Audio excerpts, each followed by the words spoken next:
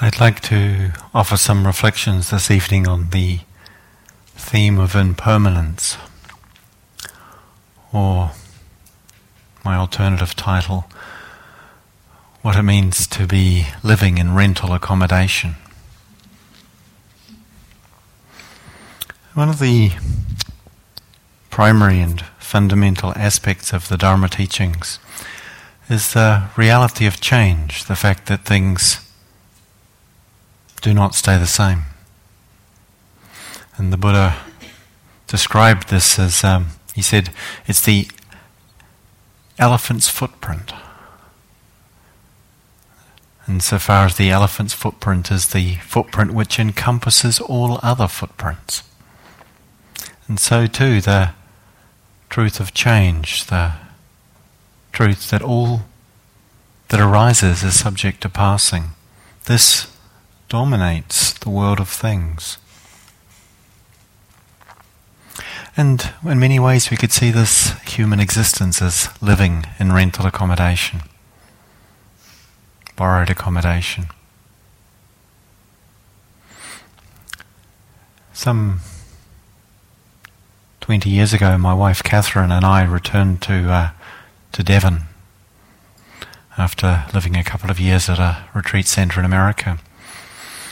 And we didn't have many resources or financial means, and so we were very happy and grateful to be invited to stay at a very lovely house on the edge of the River Dart, a mansion in fact, and have the really minimal duties of being there in case the elderly gentleman who didn't need looking after, as far as he was concerned, just in case he needed someone, so at least his children would feel relaxed about him being on his own. And so we were very fortunate, very happy, a lovely place. We got to live this wing of this large house. Just finding this thing moving around. Is that okay, volume-wise? Yeah. And we were there for a bit over a year, and just as kindly and warmly as they'd invited us to leave, in about a year's time they said they'd like us to, as they'd invite us to come, they said they'd like us to leave. And so of course we were, we weren't paying to be there, we were just sort of slightly almost working guests, but not quite working. And so we left, and we were kind of moving between friends' places and like various not very steady living situations for a while, and then some friends of ours who we knew from travels and retreats together in India were buying a house, and they were in fortunate circumstances from their sort of help from their family. They were buying quite a large house and said, we don't want to live here by ourselves. Do you want to come and live with us? We thought, great, and of course we were paying rent, but it was modest in relationship to what it could have been, and we lived together for a year and a half. And then at one of our regular Saturday meetings that we had, our friends just, without much preamble, told us they'd decided they'd like it if we'd move out. And it's their house, so, we could kind of think, what's going on here? But something interesting in that process of, okay, so we were invited in and then we were invited out. And life's kind of like that, isn't it? Kind of, here we are, we've been born. We're here for a while. Not forever. And the landlord is somewhat unpredictable, shall we say. We don't know how long we get to live here in this world with this body. And so the Buddha invited us to contemplate this, to reflect upon this, to consider the significance of this for how I live my life. And one of the reflections he invited or encouraged that one could usefully bring to mind, take to heart every day, he said, to contemplate that everything that is mine, beloved and dear to me, that I will be parted from. And just to kind of let that in a little bit. Everything that is mine, beloved and dear to me, that I will be parted from.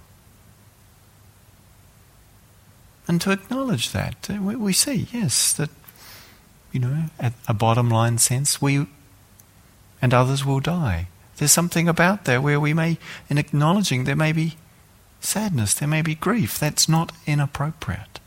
It's not that we shouldn't have a heart response to that. But also important is to consider, do I really live in the light of that truth?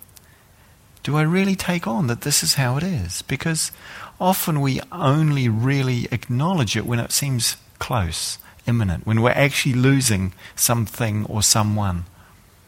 And until then, we kind of live somewhat removed from that reality. And this perception, this recognition, this understanding was something central to the Buddha's journey, to his engaging in his spiritual search. In fact, as he encountered aging and death around him, he started to contemplate, and he wondered about it. He came to the question he posed himself before he went on his journeys, before he left his home and his life as it was till then, to go and explore the world and what is possible. He said,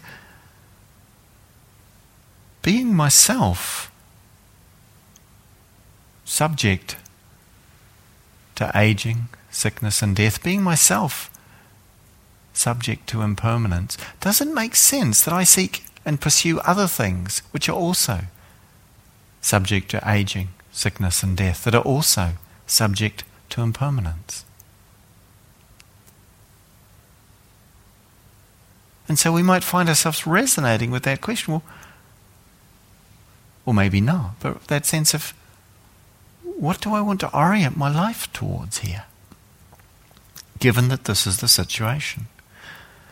And yet the interesting thing, of course, for most of us is that change is all around us, and yet we don't necessarily act accordingly. We don't necessarily live as though that's true. And if anyone were to ask us, we'd say, of course, things change. If we could ask a small child, they'd tell you things change. But how do we live our life? And I remember very strongly the experience once of coming to teach a retreat here in late June, after a period of warm weather in June, which, it does happen apparently. Well, it does now and then. And anyway, I was coming, and it had been actually really warm the last week or two, to the extent that as I was thinking what to put in my bag to come and spend a week at Gaia House, I was trying to find some clothes that looked like they were tidy enough to wear for the, feel like you have to be somewhat tidily dressed. And all the things I had that looked tidy were for cold weather and wet weather, and I realised I was starting to get a little bit distressed about, or concerned and anxious about, I don't have enough clothes for this hot weather to be doing this work. And in the end I packed and I came along to Gaia House and I was here, and not entirely surprisingly, on the day or two after I got here, it started to rain, it got really cold. I went into my bag and I looked, and I didn't even have a warm jumper. And there was this really interesting moment of, wow, I was in this trance of worry about having enough of the right sort of clothes for hot weather. I mean, I have clothes I wore in other countries, like in India, which didn't need to be so smart, so that was all right. But I got so worried, and underlying it was this assumption that the hot weather was going to continue. Now, if you've spent any time at all living in England, you understand that that's,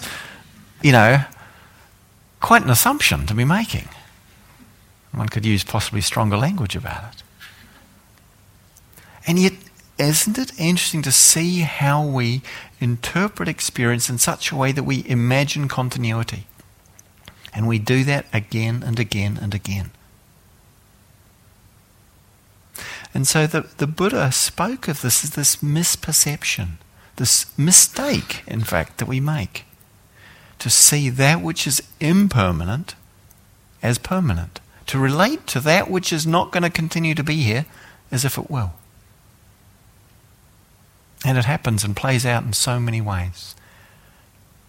Perhaps a few of you have had the experience of sitting in meditation that you might recognize when suddenly, despite all previous evidence to the contrary, things seem to be going well. The body is calm and at ease. The mind is quiet and clear. There's a sense of enjoyment even. And we feel like the sense of deepening stillness and, this is good. This meditation works. Yeah. And we start to think, maybe I'll do some more retreats. Now, I could do some long retreats. Actually, they have a month retreat here at Gaia House, or maybe the 3-month retreat at IMS, or maybe I'll go to Asia, I'll take robes, I'll sit in a cave, and we just have this image of sort of light pouring out of the cave entrance and people coming to visit and bringing food and bowing. And, this and this whole projection of this meditative experience into the future and my life based upon it. And then at some point, I realized that I've just spaced out completely. I've been lost in some kind of whole inflated fantasy, and I haven't been present for the last 10 minutes. And I go, this is just typical. I'm hopeless. I can't do this. It's not possible for me. I give up. I'm out of here. I'm going home right now. And in that, we project that moment of lostness into the future too, as if that's all what's going to be, and start making decisions based on that. And I heard a story of a yogi who came, having been on a retreat, came back the next year, was actually sitting with Catherine, my wife, and told her that he was actually driving through Plymouth before he realised he'd left the retreat.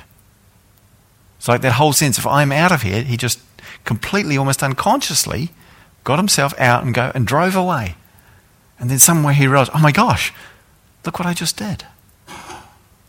Like we get carried by these waves, and so many of them based on an assumption of something that's going to continue.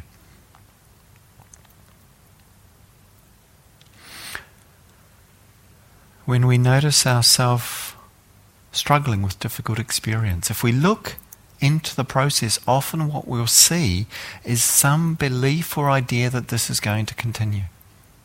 Some fear that it will be forever. If we ever say, I can't bear this experience, it's really interesting what we mean when we say that. I can't bear it. Because actually, it's happening. You're still here. You are bearing it. What we're saying is, I can't bear the thought of it going on forever and me having to endure like this forever. Even though in this moment, actually, as I said, it's here, I'm here. Might not be great, but it's actually doable. It's that projection into the future that is so often based on some either hope for or fear of continuity. And so looking at this territory is really important in starting to handle the tendencies of the mind to move away. To see, what's it like if we just examine those places where we start to conclude this is the same as, it's the same breath, boring. Or where we say, always, it's always like this, it's always like this, always I come in to meditate and my mind goes crazy. Or never. You can probably fill in the blank, fill in the sentence. And yet those things are very, very unlikely to be true. Maybe often, predominantly, regularly, consistently, but always? Nothing happens always. When we say never, the only reason we can talk about it because it happens sometimes, or we'd never thought of it.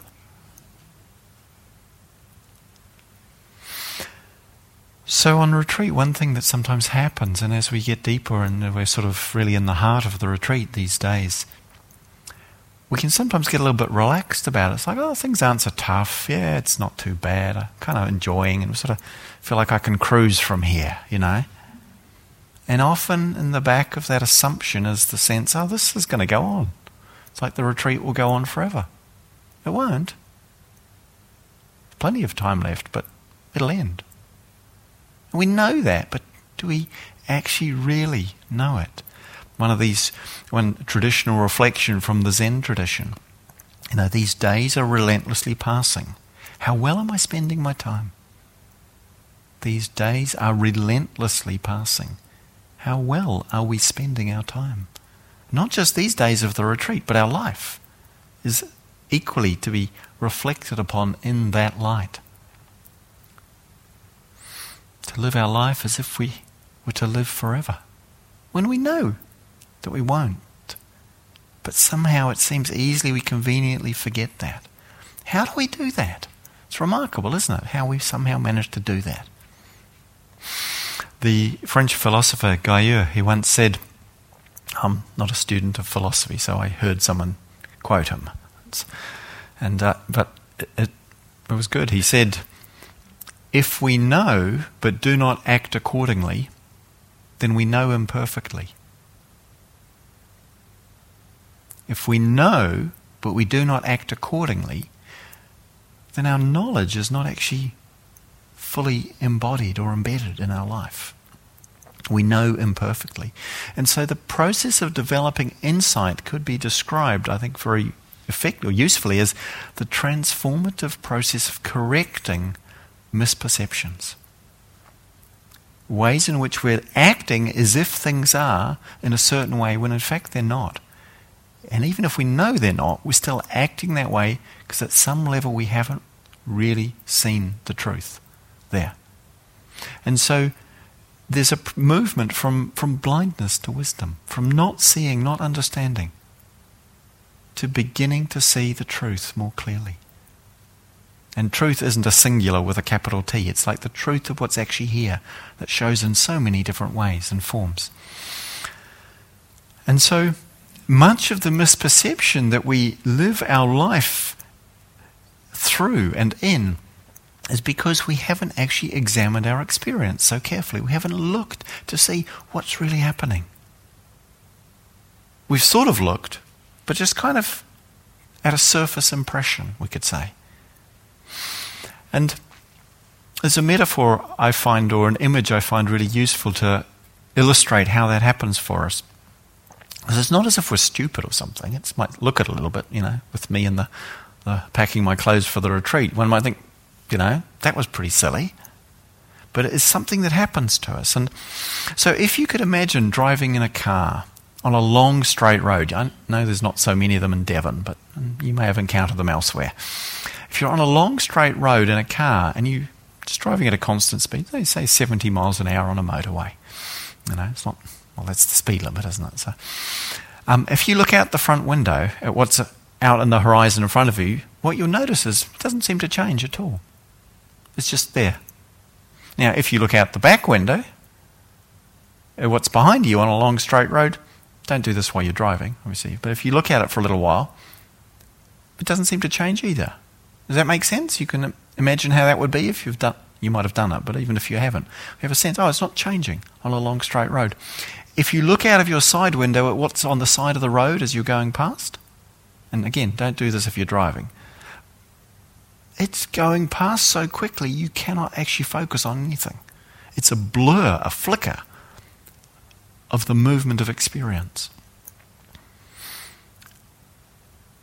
And when we're driving, of course, our attention is mostly in front of us and a bit behind us, and there's very little to the side. And that's often how we're living our life. The way we tend to be oriented towards past and future is that we have these images, impressions, and retained what we call memories of our historical experience. And they're fragments of what happened. We think we remember the stories and experiences of our lives, but if we ever run a memory, consider this. It would take as long as the experience actually took to happen for us to remember it fully. To remember the last 20 years of my life would take me 20 years. If I was actually remembering. But no, I'm just accessing a few images and particularly impactful or significant pieces of information that I've kept. And our sense of the future is nothing more than an only made out of those fragments and pieces from the past placed in front of us and imagined somehow recreated either the same as or different than what the past was. It's either that, it's the same as or it's different than, but it's entirely in relationship to that which we have known. There's no other basis for any sense of future. Does that make sense? You follow what I'm saying there? And our attention is so fixated so much of the time on the past and what we can learn or understand from it, and then attempting to enact, based on that past, a future that fulfills as much of what I want and avoids as much of what I don't want as can be. And that's what our mind is doing. We've talked about that movement to past to future. And what we do in meditation practice and what we're doing here is we're bringing our mind into the present and looking at what's right here. To the car metaphor, it's like looking at the side of the road. And so we need to slow down until we get to a rate of movement where we can see what's there. That's why we say, actually, let's reduce the amount we're doing, because we're really good at processing fast. But we process without really taking in what's going on. And as we begin to slow down, not just physically slow down, but as the degree of input that we're generating internally and we're processing starts to slow down, we start to see it. And some of you described in the groups, like actually seeing your mind creating content and thinking, whoa, look at that. We start to notice it. We start to see it. And as we pay attention to the immediacy of our experience, and it becomes more, not just it slows down, but our mind becomes more refined and precise and more able to see the details and the particularities, we see that it is changing all the time. The apparent solidity of our experience, of this body, this mind, if we look at it closely, it's just fluid, it's liquid, it's pouring through this moment in constantly reconfiguring shapes and forms. The sights, the sounds, the smells, the tastes, the touches, the thoughts that we encounter, flickering, constantly changing. And where are all the experiences we've had in our life now? All the things that we really enjoyed, all the things that were really difficult, where are they? We can't really find them. Where are all the thoughts you've had? All the important ones, all the pointless ones? Where are they?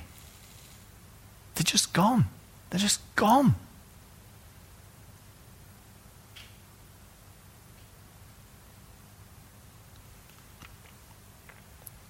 And all the thoughts we're going to have, they're not sitting in a cupboard waiting for you to come and get them out. They don't exist. Likewise, the experiences that we encounter, will encounter in the future, they're not there somewhere. They don't exist. And so if we actually start to turn to, if we allow ourselves to be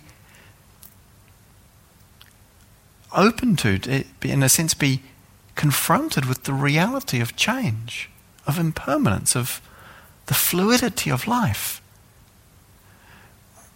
we start to encounter a sense of something both remarkable, mysterious, and slightly possibly confusing or perturbing, in the sense of we don't quite know where to land or locate ourselves in the midst of all of this. If we really see how quickly our mind changes from one state to another, from one feeling to another, from doing well to doing miserably, to loving it, to hating it, to enjoying it, to not caring about it. All of that we see. And the Buddha, he said, does it make sense with this experience changing like this to try and seek lasting satisfaction from this thing that keeps changing, these experiences? Does it make sense to take this to somehow define who you are or what you are?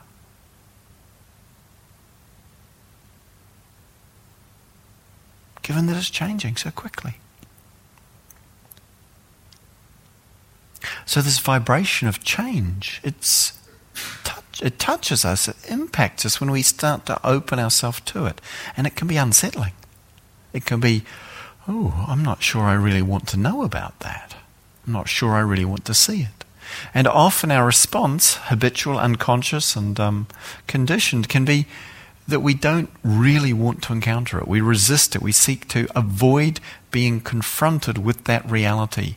And so much of our activity, this is an attempt to find or create some kind of security, some kind of fixity, some kind of permanence or reliability that we can hold on to as a protection against the fluidity, the dynamic, transforming uncontrollableness of changing experience. Trying to hold on to ideas of how things should be, what should happen, ideas of what's right. Often there's a kind of, what we notice, not that there's a place for, of course, supporting things that are wholesome and cultivating and developing what's useful, understanding what's skillful and what isn't. But often when we hold on to things, there's a sense of a tightening that's involved in it. Forms of attachment and grasping that's associated with tightening. And equally resistance and avoidance. It's associated with tightening. And so often we're talking about noticing our reactivity and, okay, let's soften, let's relax, let's open. But that tightening, that tightness that we get, one of the things we sometimes wonder, well, why do I do that? I see it's not helpful. But what we get from it is a sense of something that seems solid. Something that gives us a sense of something fixed. And we can invest so much in circumstances and experience and possessions and views in the hope that this will give us security, safety, protection from change, somehow a avoidance of impermanence. And yet we're ultimately bound to be disappointed. It doesn't work that way. Anything we form in this world is subject to this. And it's a little bit like children on the beach, building a sandcastle. How lovely, of course, why not? And then when the tide comes rolling in, some of the children might be going, no, it's my sandcastle. And others might just be dancing around in the waves and even kicking over some of the turrets before the wave gets to them. You know, the interesting thing about a sandcastle is, where do you build a sandcastle? You've probably not thought about this too much. It's not rocket science. But if you try and build it above the tidal zone, it's all this dry sand, you can't do a thing with it. Obviously it wouldn't make sense to try and build it below the low tide zone, would it? It's all watery. It's always watery. You can't do a thing with that either. But between the high tide and the low tide zone, you've got all this wet sand. It's great. You can make wonderful things out of it. But by the very nature of its being something you can make things out of, it's in the tidal zone. And the waves are inevitably going to come back in.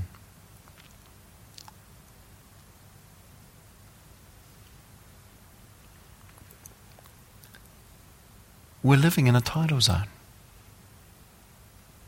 Life is a tidal zone.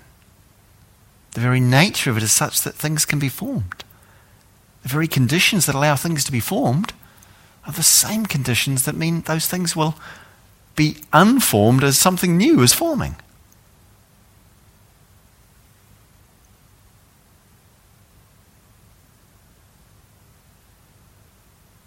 And this is the nature of our life. Helen Keller, who lived an amazing life despite being both blind and deaf, she once observed, she said, "Security is mostly a superstition. It does not exist in nature, and nor do the children of mankind as a whole experience it. In the long run, avoiding danger is no safer than outright exposure. Life is either a glorious adventure or it is nothing." Remarkable words. She was a remarkable woman. Life is either a glorious adventure or it is nothing. To open to the truth of impermanence is to start to recognize the nature of our life as an adventure. An adventure is going into something unknown, unfamiliar, that might be challenging, where we might discover wonderful things, but might also be presented with challenges and dangers. The fact that things keep changing and therefore are not known or knowable in advance means this is just that. It is an adventure.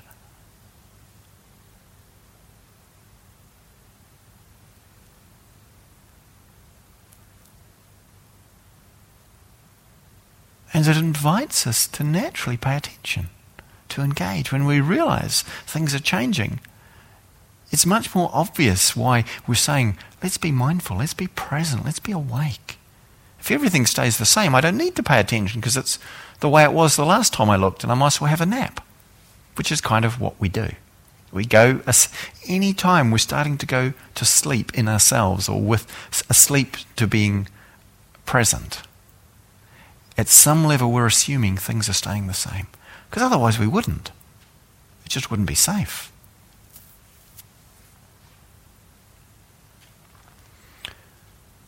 So there's a way in which encountering and confronting or contemplating the truth of impermanence wakes us up. And this is really what the Buddha was interested in. And I think this is what we're all interested in. So, contemplating impermanence in this way, something useful, something important. It's also, I think, important to acknowledge that impermanence in itself isn't all bad news. Like, again, we know this. It's like, it would be quite crowded in here if everyone who'd ever been in here was still in here. Really. It would be quite a crowded planet. It's quite crowded anyway, but it'd be a lot more crowded. When things are difficult, of course, remembering impermanence is rather pleasant. Oh, great, impermanence, come on, anicca. Anicca is the word the Buddha used to refer to non-permanence. Of course, that's not quite so helpful, sort of, trying to encourage it to. But there's that sense of actually there's some relief in remembering, okay, this too is not forever. This too will change.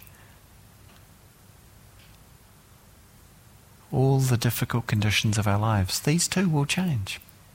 Yeah, there's something heartening, there's something uplifting in that. It gives us a certain space with things. Okay, I don't have to handle this forever, just for so long as it's here. And impermanence is really the basis of what we experience as beauty that touches our heart so sweetly. Because things that aren't in a process of change very rarely touch us that way.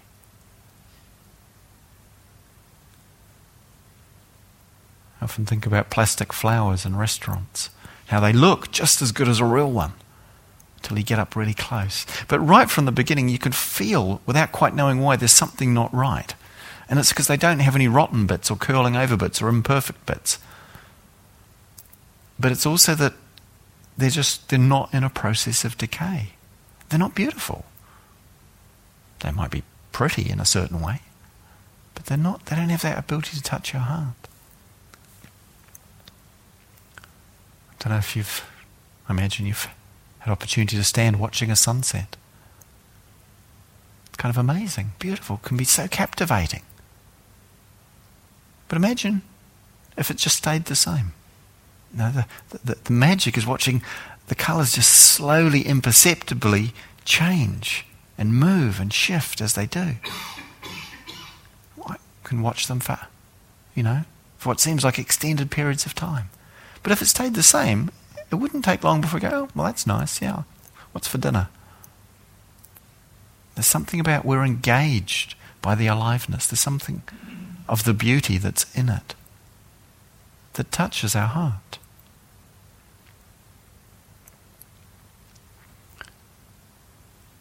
And we actually feel the preciousness of life only really in relationship to its transience. When Catherine and I got married, we opened the ceremony somewhat to the surprise of many of our sort of non-meditating friends and family. We opened the ceremony with Catherine singing a song of whom the primary refrain was, "Only for a short time, life has loaned us to each other."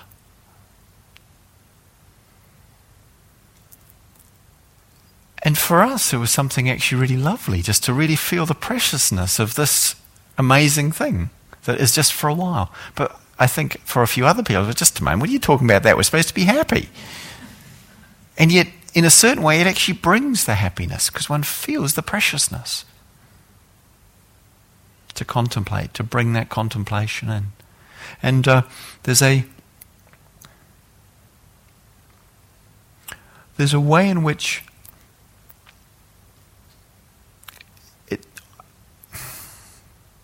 it strikes me also. When I have the good fortune to be able to visit a monastery in Sussex called Chittist Buddhist Monastery, or Chitta Viveka, the secluded heart. There's a little plaque under a tree in one place. That's now, there's a lot of plaques, but when this one was there, it was the only one. And it was inscribed with this poem, and I can't remember the author now. I guess it was a haiku and translated, I think, from Japanese. But it goes something like this. The cherry blossoms cover the hillside for but a few days. Any longer, and we would not treasure them so. Then under it, it says, Little Sam. And under that, a single date.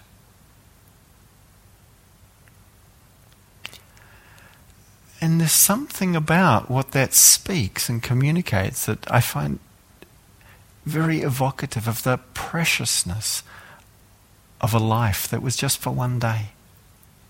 Not less precious because it was just for one day, but in fact immensely precious for that reason.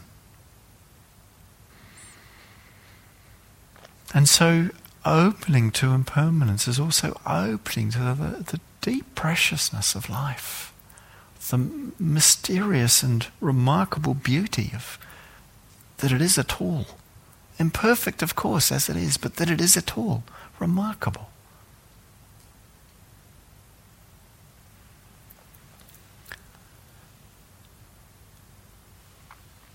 And another aspect of impermanence that's helpful for us when we see it, when we actually take it on and acknowledge it, what it actually does is it gives us a kind of a sense of, I'll describe this maybe rather than trying to say it first. When we see this as how it is, when we get that we're living in rental accommodation, we have a different relationship to our accommodations. When we moved into that house with our friends, the second ones who kicked us out, I shouldn't call it like that, but they did. And they're still very dear friends. But that sense of when we moved in with them, it was really interesting because it was a lovely place. And I remember thinking, wow, what a nice house.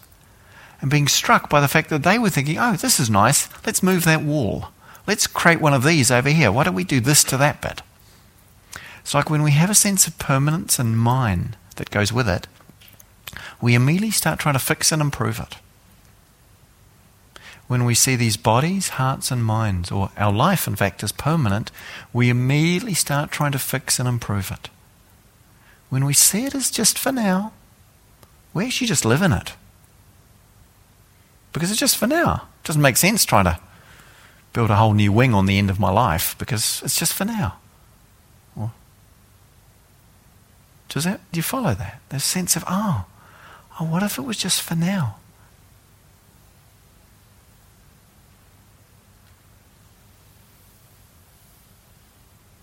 These mind states, these thoughts, this very life, in one sense it's borrowed. We don't need to make it perfect. We don't need to fix it. There's nothing wrong with it.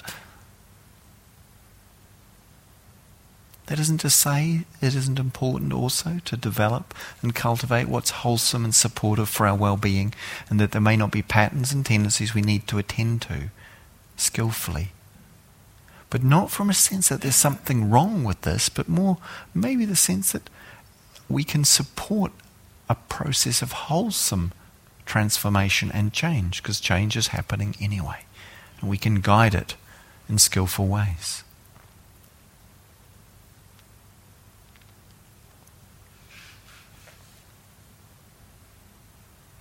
to really feel into impermanence, to feel it as something that's not just an idea, is to change the way we live. There's a stanza from the Diamond Sutra, which is one of the teachings of the northern Mahayana Buddhist tradition, the later school.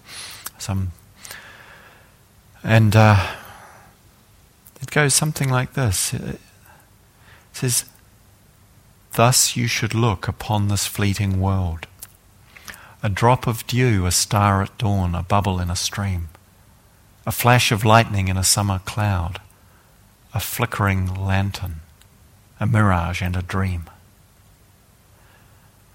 And that kind of cascade of images of evanescent, transient experience. To look on this world in that way, to look on this world in that way, informs how we respond to it profoundly. That which we find desirable, entertaining, delightful, flattering, when we understand it's just for now, we can enjoy it, but let it go. When that which is difficult, challenging, disagreeable, embarrassing arises, we can allow it to be because we understand. We can let it be because it's just for now.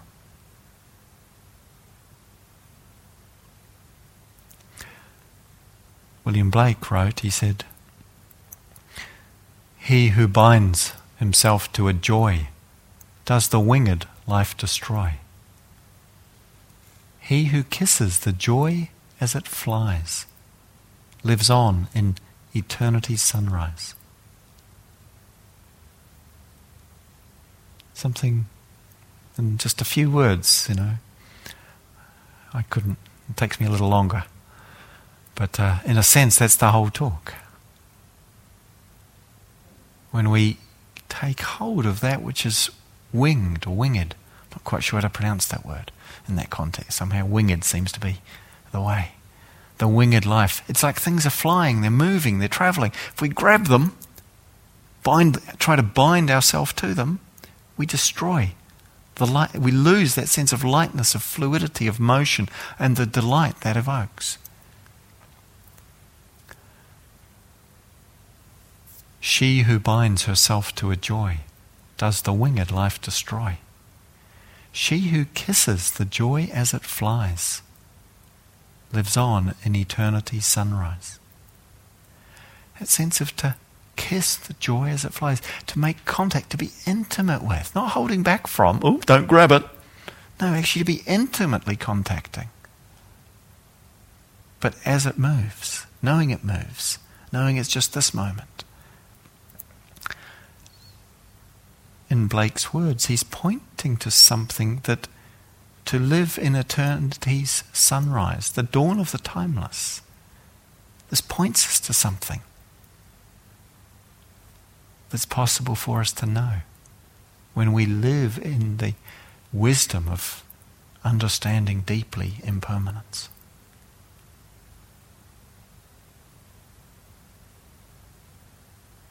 So learning to be at home in a changing world, not seeking to make a fixed place out of something that is not fixable, not trying to make a fixed me out of something that keeps changing, not imagining we can make an ultimately fixed something in the world either.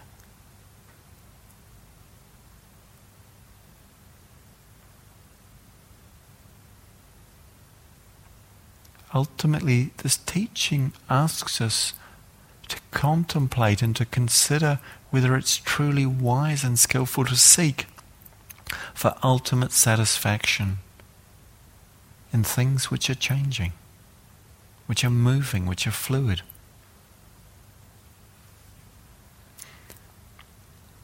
And letting go as a practice, as a foundation for all we do here. Letting go of the belief, the idea, the hope, the fantasy that there is something in this world of change that could give me permanent satisfaction actually frees us, opens us to look more deeply. What might we discover when we don't hold on to life, to experiences, to ideas of who I am or who I am not.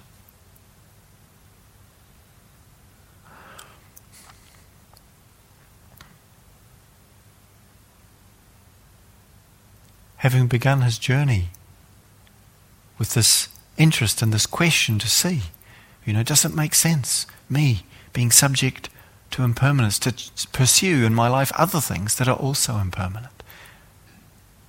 Having started with that question,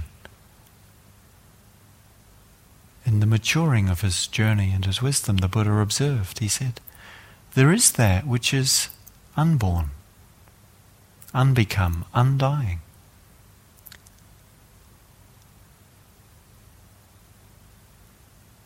Because there is that which is unborn, unbecome, undying, there is a liberation to be known in the midst of that which is born, become, and dying.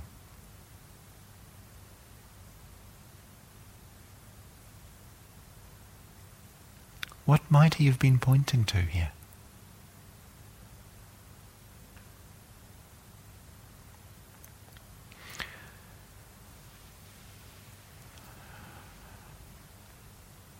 In my early practice years, I spent quite a bit of time in Asia. I was very fortunate to be sitting with some wonderful teachers and retreats in India. And on one occasion, I was at a retreat in Bodh Gaya, and this is the place where the Buddha was enlightened all those hundreds and thousands of years ago. At one of the monasteries there. And I was on a retreat. I'd been there the year before.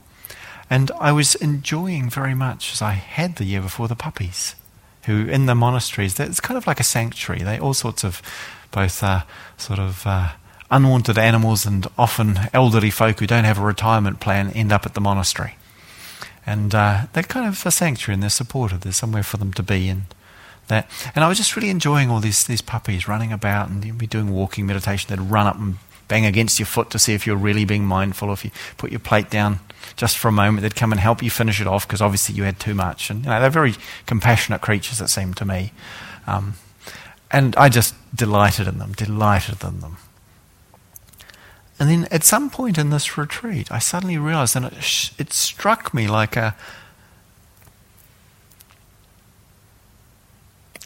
cannon going off in my consciousness. It's like, oh my gosh, I had been assuming these were the same puppies I'd been enjoying last year. And sure, you can laugh, yeah. I laugh too in that. But it's like, obviously, those puppies have grown up. Not all of them will have survived, but, these are not the same puppies. And it was like this kind of flash of insight in a sense, actually, puppies keep changing. But puppy nature is unchanging. And what it was that is animating and expressing itself through those little beings was exactly the same. Although nothing of those creatures was still there. And yet, somehow, in a sense you could say I was fooled, as we are easily, often, and in another way I wasn't fooled, and we're not. But we just mistake what it is that we're seeing. Because we tend to see the shape and the form and the thing.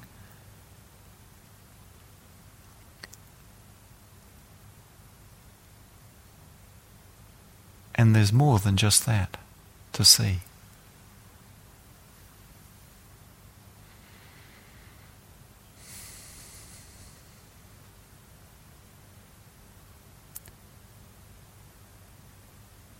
The Buddha's teachings point to a freedom of the human heart that we can know for ourselves, that is not far distant from us,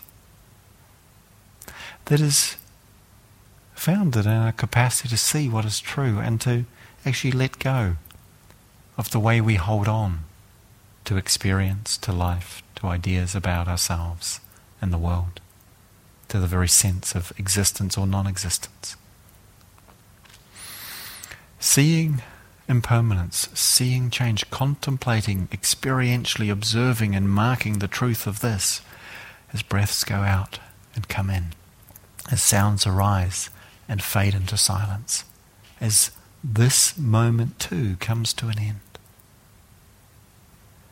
This invites us, it reminds us, it ultimately compels us to let go of holding on and see what happens. The holding, the tightening, the grasping, the resisting is kind of what keeps us floating on the surface of our life. And as we start to do that a little bit less, and what we notice in our practice is we find ourselves settling more deeply in to the medium of our life, in which we're actually buoyant, in which we actually, using Leela's lovely image from yesterday, we are actually buoyant in it. We float, in a sense, in it. Liquid in liquid. Water in water. So long as we're trying to keep ourselves above it, it's hard work.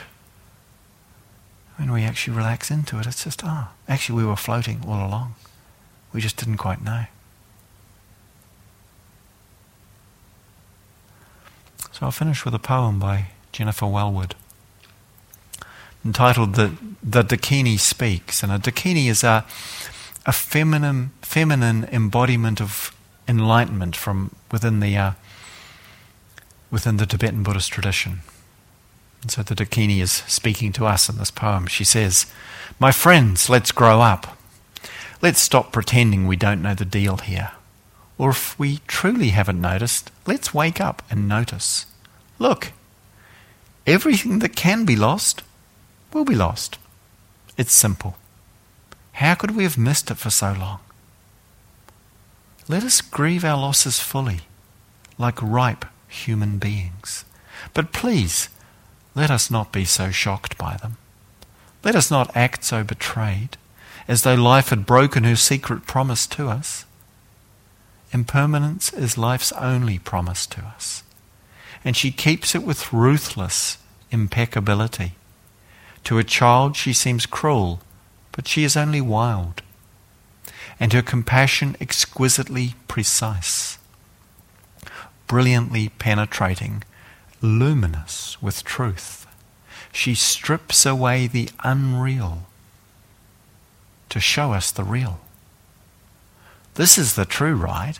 Let's give ourselves to it. Let's stop making deals for a safe passage. There isn't one anyway. And the cost is too high. We are not children anymore. The true human adult gives everything for that which cannot be lost.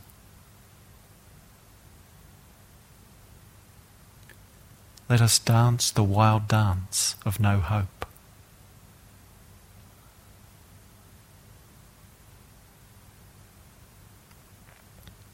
The true human adult gives everything for what cannot be lost.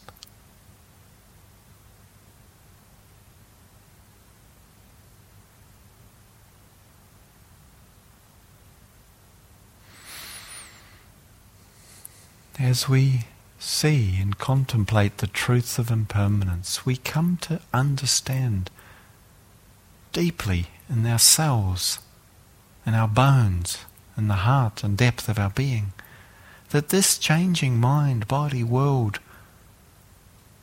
experience is not ultimately who and what we are. And equally that who and what we are is not found somehow apart from or other than all of this.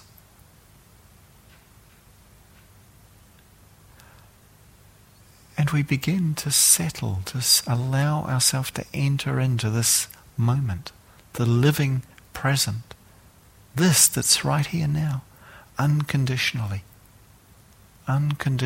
entering into our life, naturally, our heart, our mind, our human spirit and presence sinks below the surface of appearance. In the depths of our life,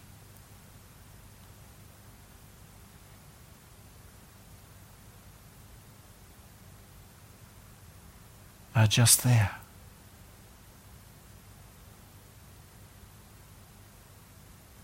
And have never been anywhere else.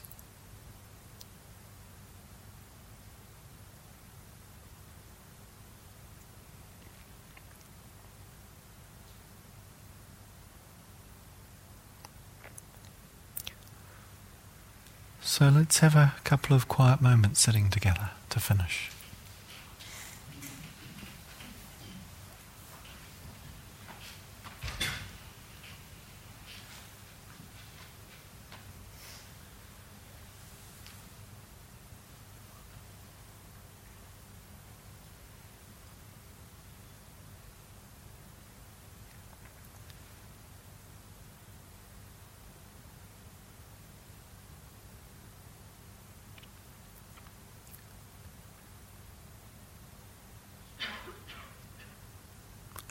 Ryokan says, "Do you want to know what has been in my heart since before the beginning of time? Just this. Just this.